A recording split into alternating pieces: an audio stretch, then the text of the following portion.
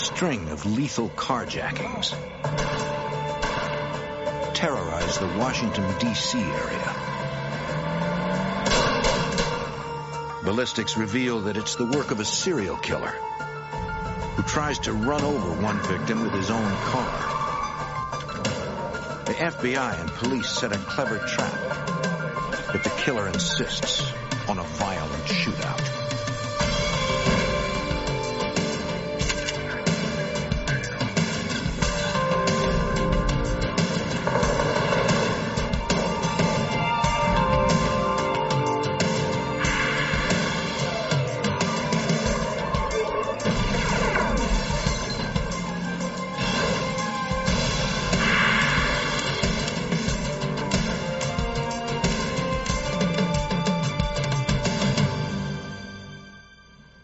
In the early 90s, a serial killer stalked lone victims in the dead of night. His hunting ground, the suburbs of Washington, D.C. His target, anyone who owned a car. I'm Jim Kallstrom, former head of the FBI's New York office. The gunman was as elusive as he was deadly. He struck quickly and without mercy. Now the FBI must follow the twisted path of a killer wherever it leads.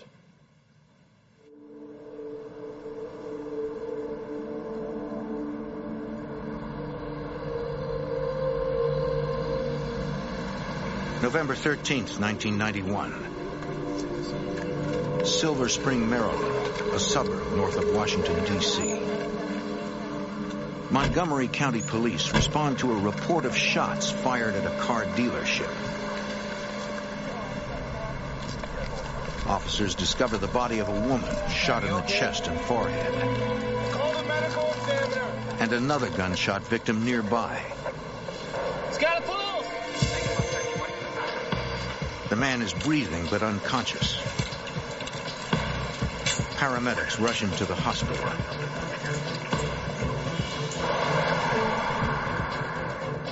Montgomery County Homicide Detective Ed Day coordinates his department's swift response to the slaying. You saturate the case as fast as you can, work on it as fast as you can, get as much information as fast as you can, and try to resolve it as fast as you can. Unfortunately, the homicides, time is terrible. The more time goes by, the less your odds are that you're going to have a satisfactory conclusion to the investigation. Investigators learn the two victims are janitors. They were cleaning the building that night and would have come outside around 10 p.m. to dump the garbage. The detectives work to determine a motive for the attack. You don't overlook the obvious. You have a shooting like this at a car lot. Is that a possible motive for the killing, the theft of a car? Of course, had representatives from the auto dealer come out, do an inventory. There was no vehicles missing. There was no property missing from the inside of the establishment. Investigators locate the victim's car keys nearby and determine neither of their personal vehicles are missing. Robbery does not seem to be the motive. Nothing was taken. They had money on them. There wasn't a single thing missing. Are you Mr. Escobar's attendant physician? Yes, I am. With almost no evidence to go on, Detective Day hopes to learn more from the critically wounded man. See, he's intubated. He's also in a coma, and he's just not responding. We do that with any kind of a shooting that's potentially fatal. There's a rule in law that a dying declaration does not have to be corroborated. It's not hearsay because if the person knows he's going to die, he's assumed to be able to be telling the truth. So if you can get a statement from somebody in really serious circumstances, then it's always a very, very powerful piece of evidence. I got to check on it. But the victim dies 9 days later without ever regaining consciousness.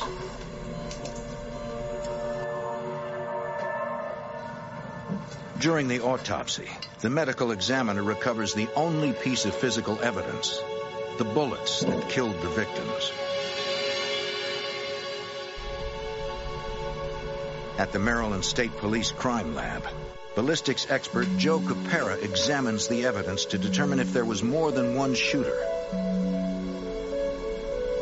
there was a microscopic comparison done to determine if these bullets were fired from the same gun. And indeed, as a conclusion to these examinations, I concluded that these bullets were fired from the same gun. Examining the scratch patterns on the bullets, Copera determines the make and model of the murder weapon. I was able to ascertain, first of all, the caliber of the gun, which was a .357, and then through the measurements of the unique landing groove areas, I was able to ascertain that it was a Ruger .357. With no obvious motive for the slayings, detectives explore the victims' personal lives for clues. You work inside out, you try to find out if these people had any enemies, if there was any triangle, thwarted lover or something like that. These things take you in 100 different directions, and you just have to take care of one thing at a time. You eliminate something and you move on to the next issue, and you just go from there. Detectives find nothing in the victims' backgrounds that could have led to their murders. Since investigators found the victims' car keys near the bodies, they decide to re-examine the slayings as a failed car theft. With that possible motive in mind, detectives speculate how the crime might have occurred.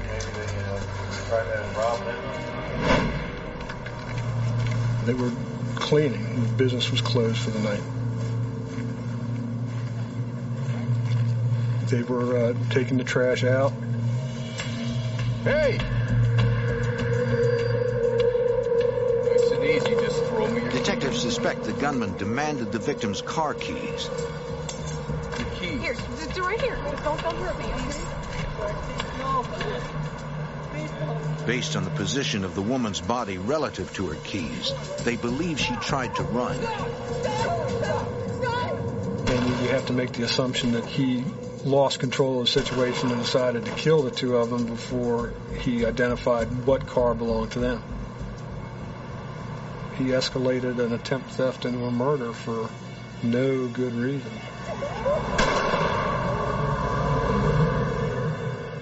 With little evidence to go on, the case grows cold. Then, 3 months later, investigators respond to the scene of another homicide.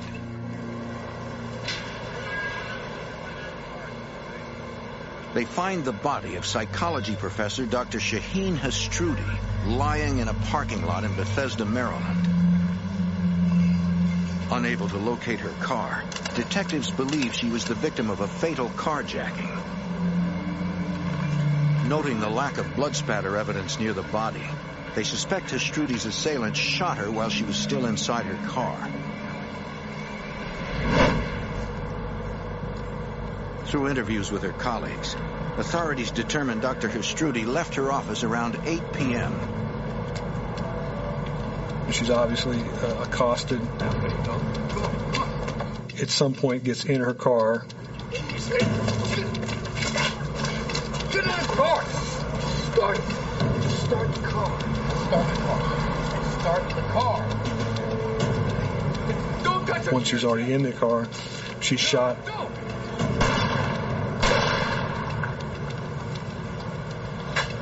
She's taken out of the car, dumped on the lot, and the suspect steals her car.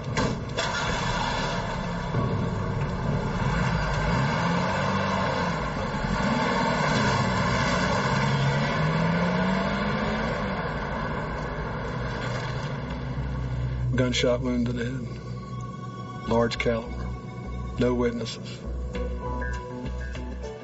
The only solid evidence is a pair of bullets recovered from the victim's body. Investigators send the bullets to the Maryland State Police Crime Lab to compare them with the bullets from the double homicide. It is a match. The two crimes are connected. We got a couple of crimes here. Homicide detectives begin examining unsolved cases involving similar circumstances. One detective recalls a recent homicide, which occurred a month before Hastruti was killed. Very similar to these crimes. That victim was also shot in the head with a large caliber gun. As in the Silver Spring double homicide, responding officers found the victim's keys near his body.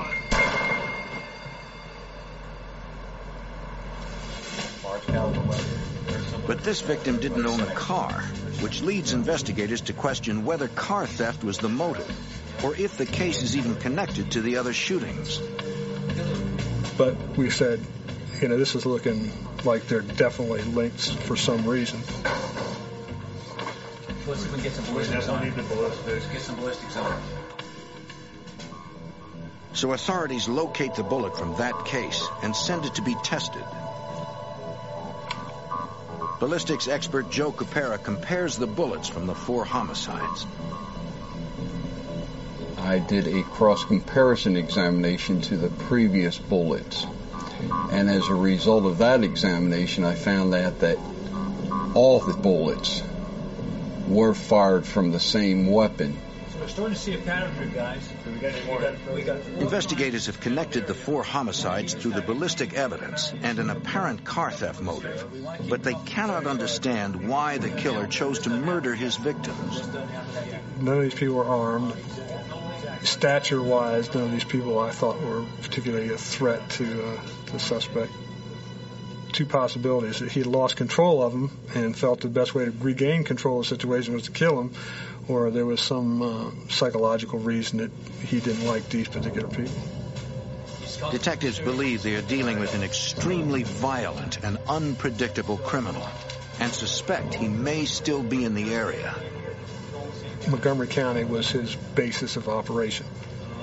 That's where he felt most comfortable. That's where he did all his murders. That's where he did his most risky business. That's where he laid in wait for people. So it was obvious he had some strong tie to Montgomery County. Investigators suspect he will strike again and hope to stop him before he does. But they have no clues that can help identify him.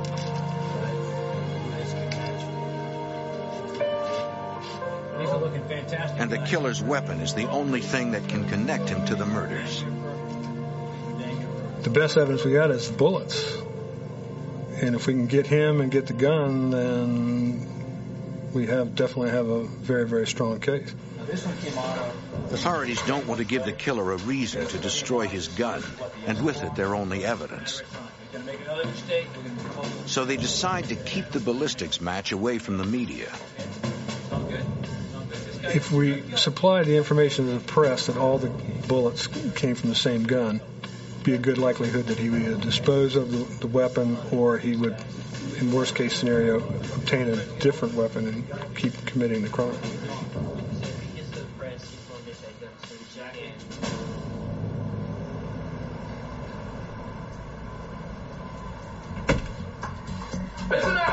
More than a week after the Hastruti killing, a man wearing a stocking mask and latex gloves robs a bank in Chantilly, Virginia. The bank's video security system captures his image.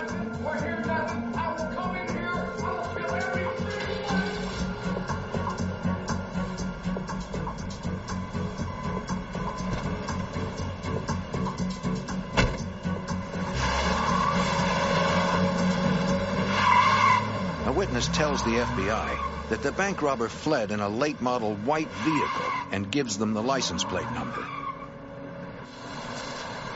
The description of the getaway car matches the vehicle stolen from Hastruti, attracting the attention of Montgomery County detectives. But the license plate is not Hastruti's. Investigators trace the plate and discover it had been stolen from a vehicle in Annandale, Virginia. For detectives, this leaves open the possibility that Hastruti's car was used in the bank robbery.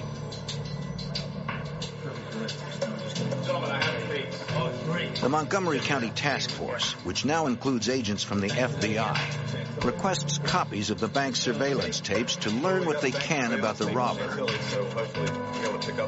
Investigators watch the crime unfold and notice the robber is carrying a revolver of the same make and caliber used in the 4 homicides. They think he could be the killer. The footage is the best lead they have in identifying a suspect, according to FBI Special Agent Robert Coffey. We had a great piece of video that actually showed the individual, the handgun. That picture was actually put on the news locally and regionally to try to see if we could spark some interest as far as someone identifying him. Investigators also release information that their suspect, the money he stole, and the vehicle he was driving may be covered in red dye. If you do anything, a phone call, anything, I'm going to shoot somebody. The teller managed to slip dye packs into the bag of money. And a dye pack is a device that once it goes through the door of the bank, it's electronically activated. There's a timer on it that gives a person a little bit of time to get away from the bank, and then it explodes, spewing this terrible red dye. It stains. It's very difficult to get off. It gets on the money. It will not come off the money. It takes a while to get it off you personally. 5 days after the bank robbery, police in Northern Virginia find an abandoned car bearing the stolen plates reported by the witness. A check of the vehicle identification number proves that it is Astrudi's car. The officer peers inside, examining the interior. We had the red dye stains in it from the dye packs from the bank.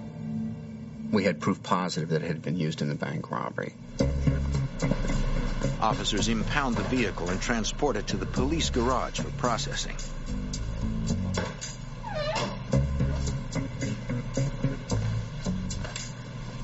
Technicians find bloodstains inside the car and collect samples as evidence.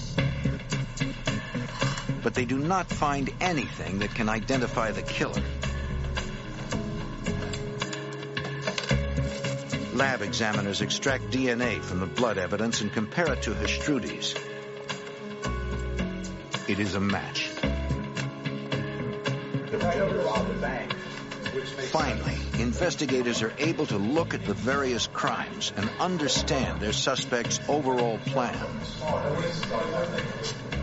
It's gelled into something that makes a little bit of sense. You went from a situation where you had a whole bunch of motives that really didn't make sense to now a concrete motive. This person is killing people to steal cars to commit bank robberies. Although authorities now understand why the suspect is murdering innocent people, they have no clue who he is. Investigators face the nearly impossible challenge of identifying and catching a ruthless gunman before he kills again. The FBI and Maryland's Montgomery County Police are hunting a killer who has already committed 4 homicides, as well as a bank robbery. Several FBI agents are part of the task force pursuing the gunman, including Special Agent Robert Coffey. One of the main roles of the FBI, specifically in this type of a crime, is that we work with many different agencies to corral all of the investigators and bring forth the information in one kind of a think tank. This multi-agency approach is an invaluable investigative resource for Montgomery County homicide detective Ed Day. When you start working with multiple jurisdictions on different cases, well, the more jurisdictions are involved, the more jurisdictions have an interest, the more assets you can draw from. The task force now understands their suspect's crime pattern. He steals a person's car at gunpoint, killing his victim, then uses the vehicle in a bank robbery. Investigators continue to look for past unsolved cases that involved a similar pattern. Nothing occurs in a vacuum. Somebody doesn't just start killing people, so that's when we really started doing the research. They identify an incident that occurred in their county almost a year earlier. Is this your car? No, it's not my car. Our victim was a maintenance man, an Hispanic male. Give me your keys. He was accosted by a white male carrying a large caliber dark handgun. Where's your car? When the masked gunman asked for the victim's car keys, the man claimed he didn't own a car. Oh, The suspect demanded to know which car belonged to him. He was told to turn around and face away from the suspect, get down on his knees, and put his hand behind his head. Where's your car? Where's your car? Our victim at that time felt quite certain that he was going to be executed. This better be your car.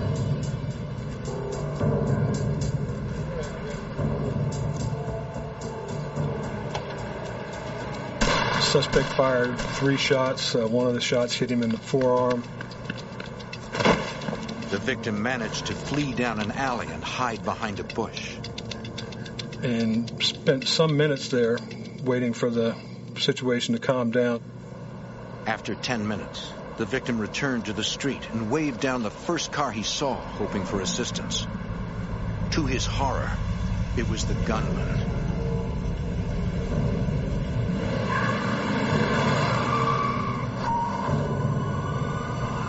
An alert neighbor had called police.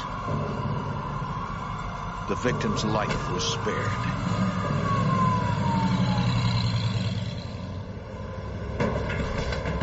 The following day, a witness reported seeing a masked gunman leaving the scene of a bank robbery in Centerville, Virginia.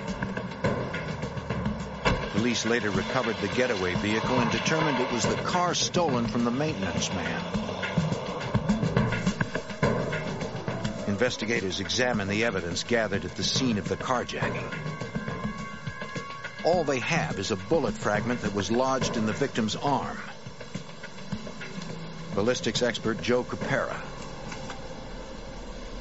One does not necessarily need the whole bullet as long as the fragment that is left that he is examining has enough ballistic evidence on it that he can use. He tests the fragment against the other recovered bullets to determine if that case is connected to their current investigation. The bullet fragment matches, but the task force is still no closer to identifying their suspect. The lab's not getting anything out of these. I mean, these cars are... With little hard evidence, investigators study the killer's behavior as exhibited through his actions, searching for clues to his identity. This guy... Authorities examine the newly linked case and determine he is unusually bold and cocky. When the investigators got together and discussed the commitment level of this individual to stay at a crime scene for 10 minutes waiting for a witness to come back, raised our level of concern about the subject himself. He's not in a big hurry. He feels pretty comfortable that the police aren't going to be there anytime soon. Investigators also believe the suspect has a quick-tempered, vengeful personality. He's very upset with his victim.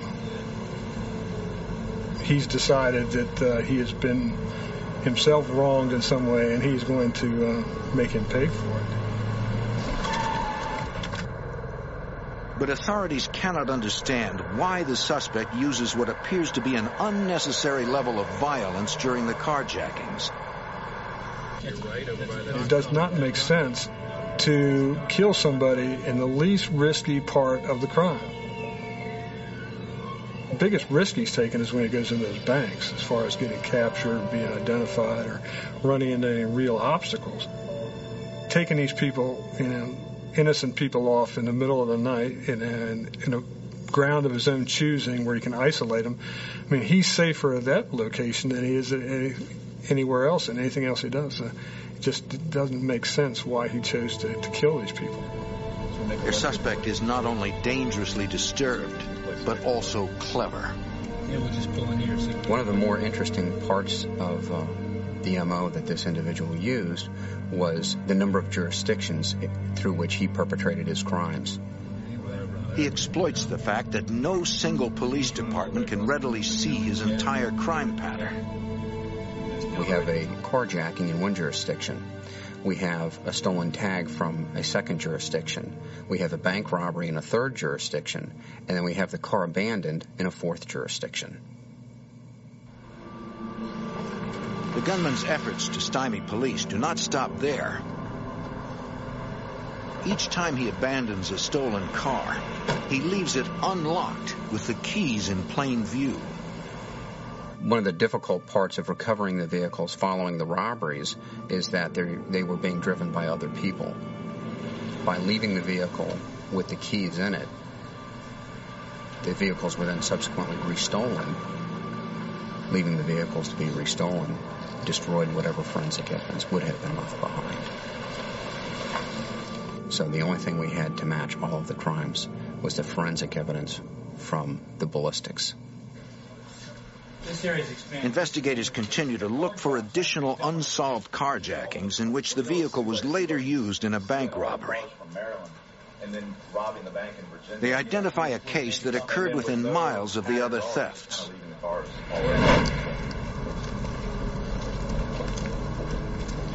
A woman was walking out of a doctor's office and realized that she was being followed. She turned to try to go back to the doctor's office, but was confronted by the individual and then asked for her keys.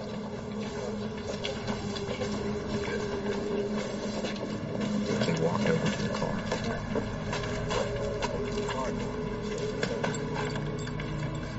Come on, come on, come on. Start it. Start the car. Start the gunman car. forced the frightened woman to start her car. And upon starting the vehicle, had her get out and kneel down next to a wall.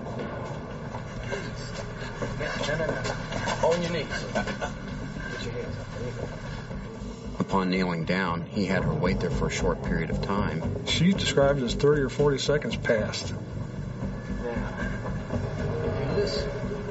You have to wonder how much of that time did he spend thinking about whether or not he was going to shoot her.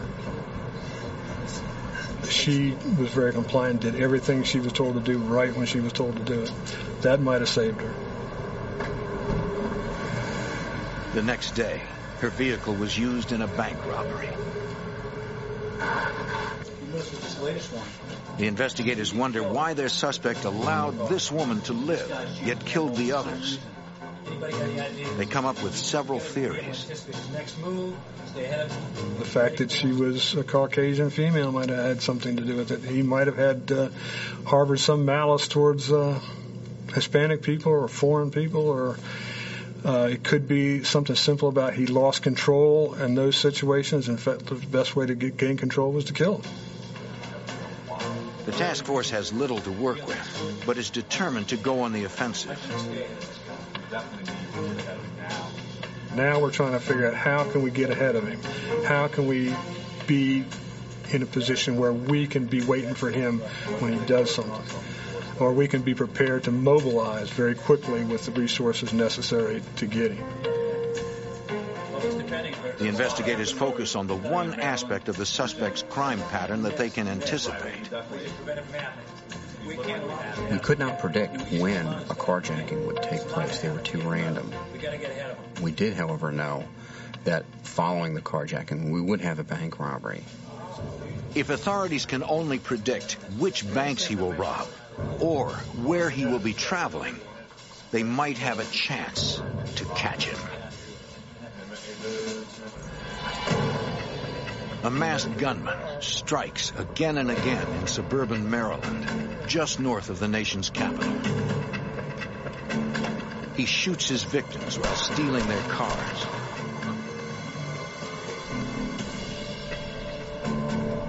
Which he later uses to rob banks. Hey guys, I got some photos of the bank. In the spring of 1992, the FBI and Montgomery County Police analyzed their suspect's habits in hopes of trapping him. Identify why this guy's picking these banks. Homicide Detective Ed Day. We had people take aerial photographs of every crime scene and the different escape routes and things of that nature, trying to find some logical pattern to what he was doing, something that would maybe give us a clue. What are consistencies? What are inconsistencies?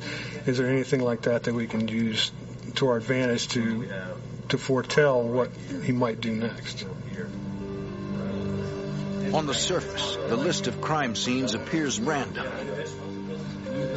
But a closer look by investigators reveals all the banks he robbed share a single trait. Everywhere he went, he had access to a major roadway that would take him pretty quickly to a thoroughfare like 495 or 270 or something like that. The task force shifts their focus from predicting where the suspect will strike next to catching him when he makes his escape after a bank robbery. They decide they will cast a dragnet on all highway exit ramps in the area. FBI Special Agent Robert Coffey. We developed a plan where we would cast a net using all of the jurisdictions, law enforcement within the Washington area, to where once the bank robbery were to take place, he would have to pass through some points of the net.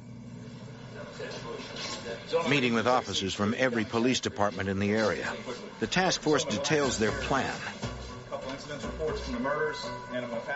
They will watch for any carjacking reports resembling their suspect's M.O. Officers from each jurisdiction will then prepare for a quick response if a bank is subsequently robbed.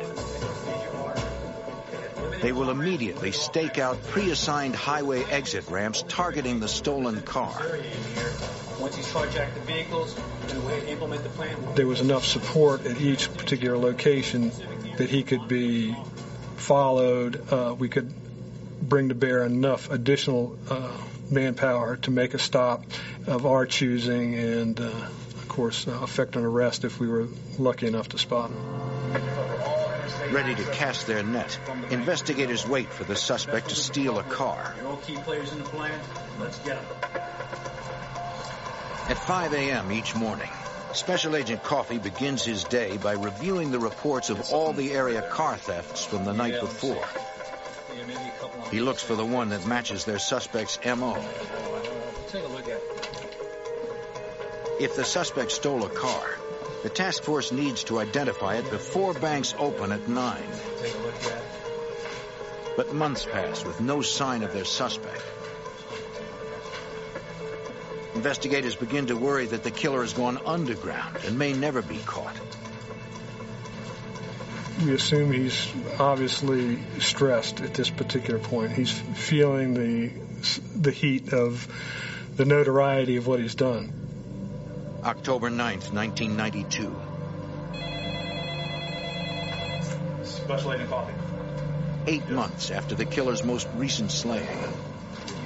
I get notification from our Baltimore agents that another carjacking has taken place. We've got a white male with a ski mask, latex gloves, and a handgun. It's taken place all the way up in Baltimore. At approximately 7 a.m., a 15-year-old girl walked to her mother's car. Suddenly, an armed man approached her and demanded the keys.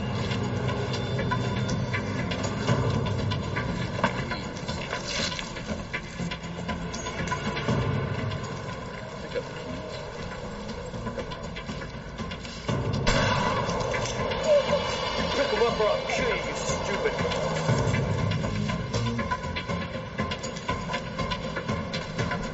A housing police officer heard this and came to her aid. Get away from the car! Get away from the car! Get away from the car! Get away from the car!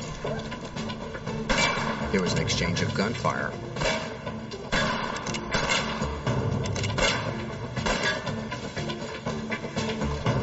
And the carjacker took her vehicle and fled the scene.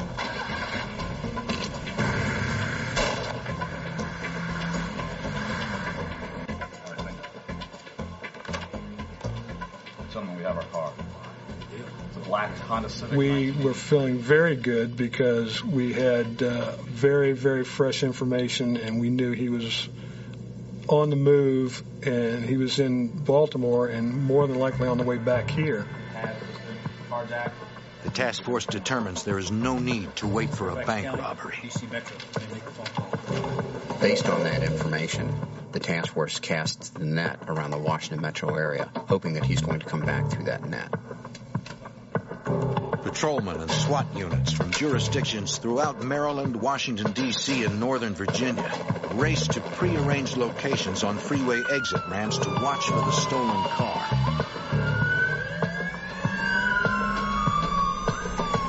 Since police cannot be sure if the suspect has had time to switch the license plates, they pull over every vehicle matching its description.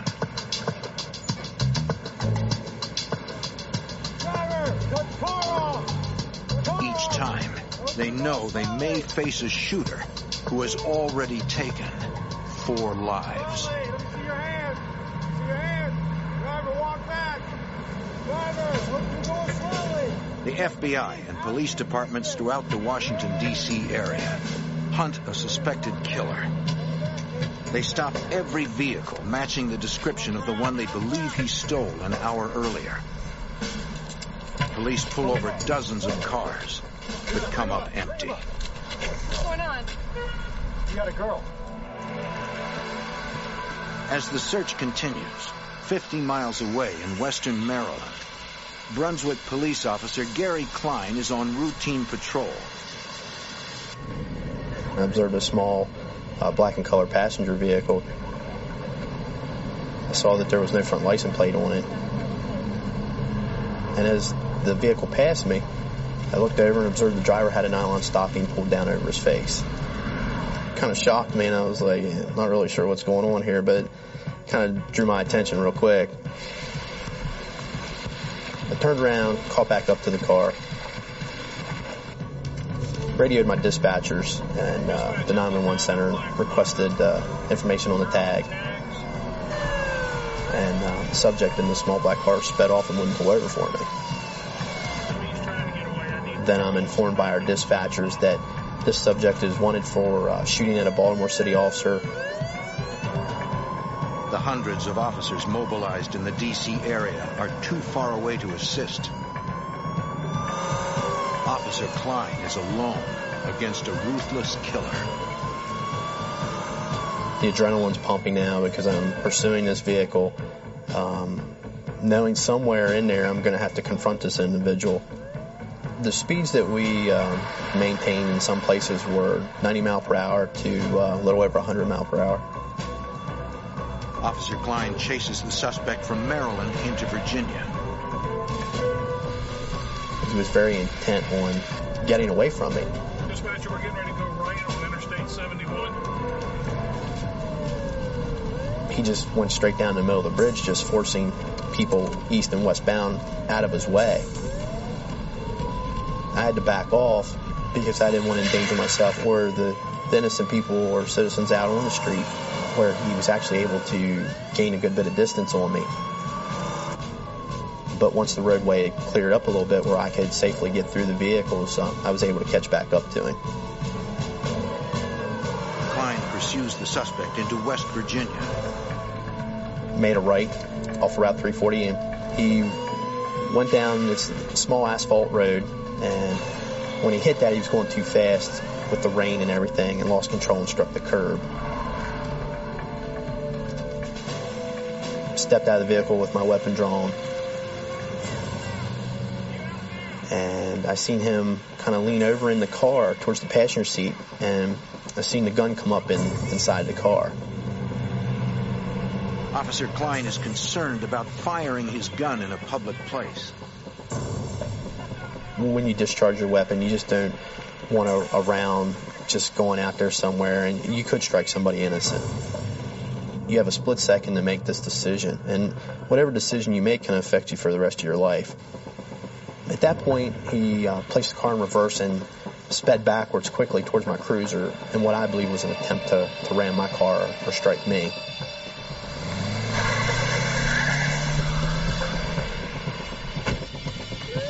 He proceeded down a small access road. And I proceeded after him. He sped into this little dead-end dirt gravel area, and he tried to go behind this bulldozer and wrecked into it. There's nowhere for him to go, and now I have to confront him.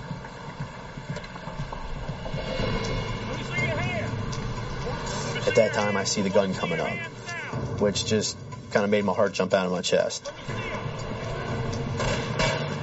While the suspect ducks for cover, Officer Klein strategically moves to his right. You don't want to stay in one position, especially after he already knows where you're at. Klein's tactic works. The suspect fires at the position where Klein used to be. I actually fired more shots at him as he ran to get to the backside of his car for cover.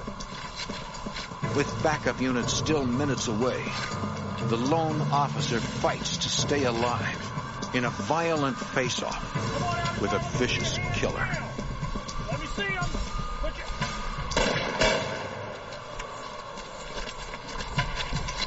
The suspected killer is in a desperate shootout in Harpers Ferry, West Virginia, with lone police officer Gary Klein.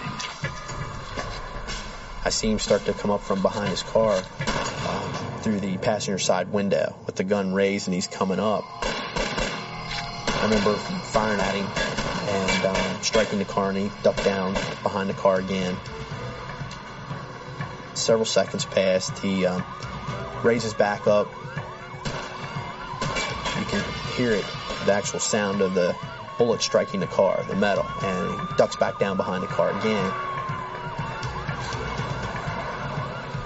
Finally, backup arrives.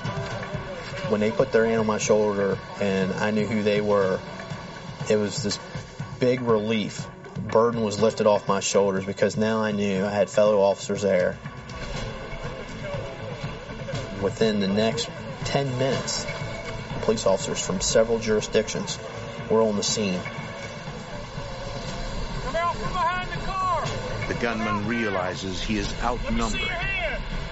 Then the suspect stood up and walked out in front of myself and my cruiser, probably about 15 yards, and put the gun to his head. And I continued to yell at him to drop the gun, to throw the gun on the ground, at which time he told me he wouldn't do that. Listen, hold on a minute. Hold on a minute. West Virginia State Police Corporal John Jeffries begins negotiating with the gunman. We can work through this. Let me help you. The only thing we've done so far... After several minutes of negotiation, the suspect then pulled the nylon stocking up on the top of his head. Still wasn't able to really get a good, clear look at him. The suspect begins to talk. He says he's an unemployed house painter. He said that he was just upset. He had had some relation problems with his girlfriend, that he had done some things he wasn't real happy about, and just all these things had piled up and just troubled him, and he didn't know why he was doing the things he was doing. After a 45-minute standoff, the gunman makes an unusual demand. I remember him saying he wanted to talk to his mother. So he gave his mother's name and phone number. Several tense minutes pass as police attempt to reach the suspect's mother. He advised the suspect that they had his mother on the phone. The woman on the line asks the negotiator for the suspect's name. He identified himself as Alan Newman. He wasn't real sure of the police. He didn't know if we were just lying to him or what we were doing.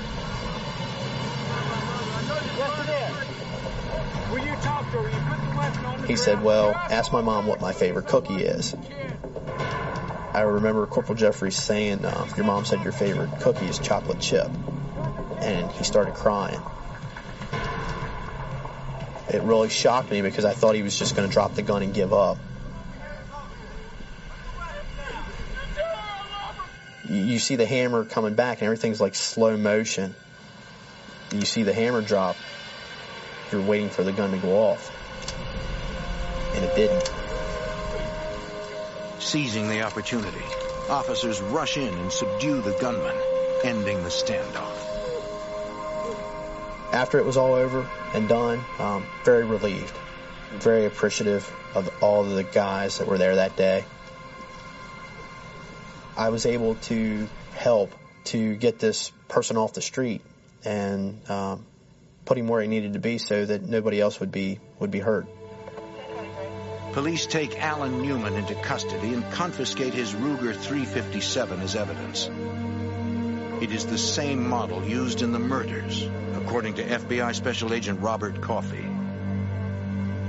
From the prior ballistics, we knew what type of gun it would be.